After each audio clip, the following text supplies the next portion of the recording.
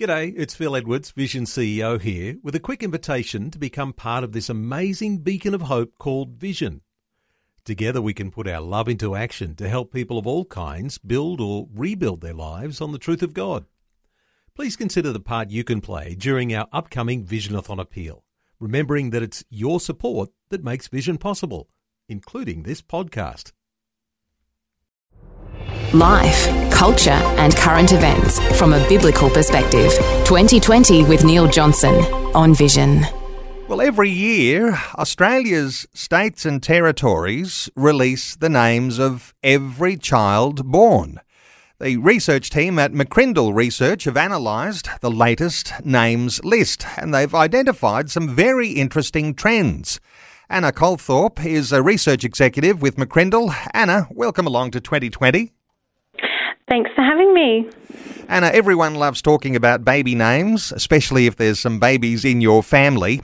Let's talk about girls' names first. And as I understand it, for the first time in 7 years, Australia has a new most popular baby girl's name. Let us in on some insights here. Yes, that's right. As you mentioned, we've got a new baby girl's name, Isla.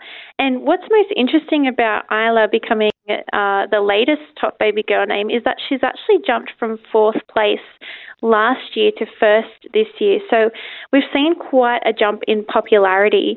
Isla has been consistently popular for Gen Alpha, which is the babies born since 2010, and been in the top 10 for the last couple of years, but now she's number 1. Charlotte, Olivia and Amelia are also popular for the girls. So it was Charlotte that was top of the list for so many years and now displaced by Isla. That's very interesting. Hey, let's talk the top baby names for boys. Give us some insight here into who's on the list. Yeah, sure. So Oliver is the top baby boy's name who has been consistently popular for the last 9 years. So parents are really enjoying and loving this name. We've also got Noah, Jack and Henry in the top 10 baby boys' name. And similar to the girls, while all those boys in the top 10 are popular, they do change every year or so, but it's Oliver that is reigning champion for nearly a decade now. No doubt listeners will want to check the full lists of those girls' names and boys' names.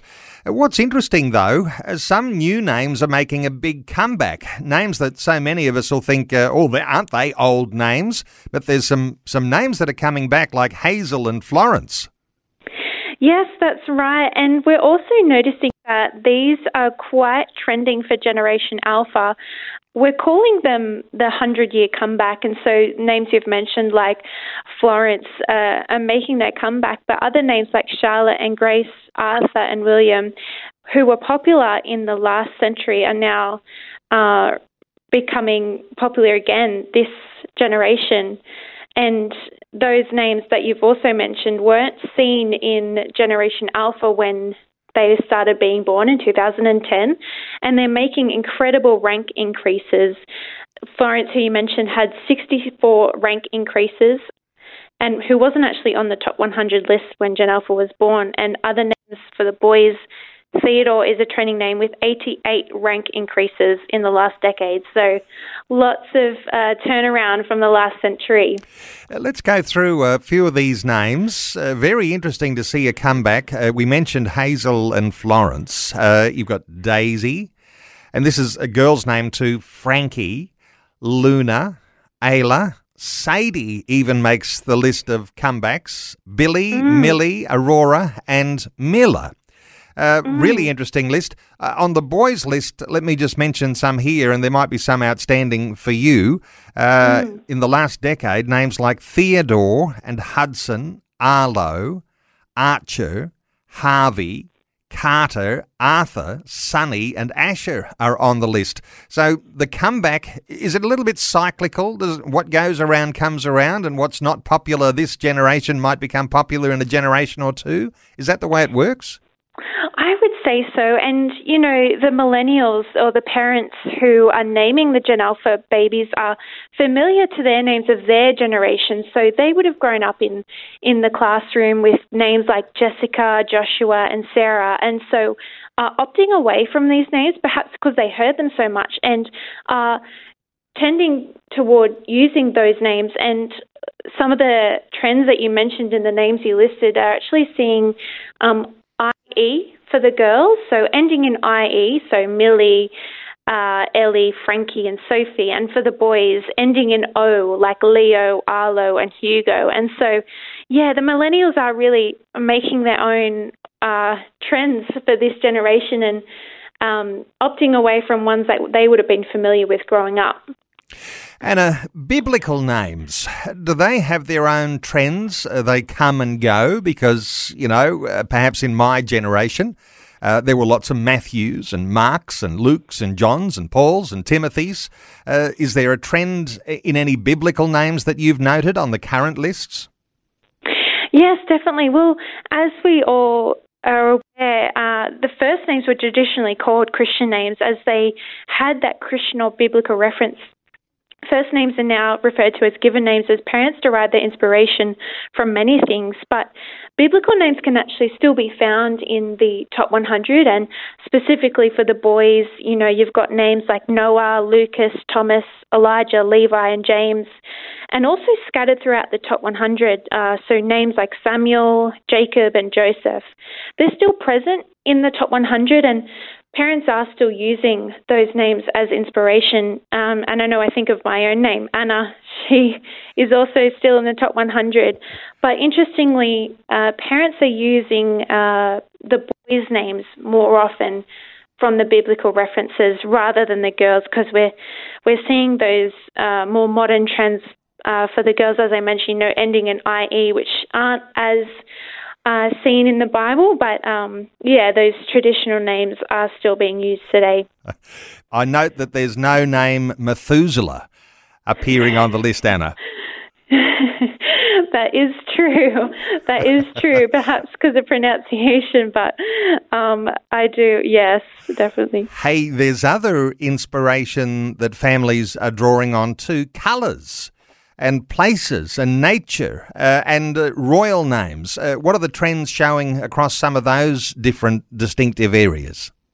Yes, we're seeing trends and inspiration from all of those, and particularly the Gen Alpha royals. And what's most interesting about that is the young royals, so the other Gen Alpha royals and the royals born since 2010, we're seeing their names in the top 100, but high in the top 100. So perhaps these royals you've heard of or perhaps haven't heard of, but Isla, Charlotte, Mia, Lucas, Archie, Sienna, George, Louis and Savannah, they're all Gen Alpha royals and they all make an appearance in the high top 100, whereas other royals like Harry and William are becoming less popular. So really noting that generational influence and trend happening.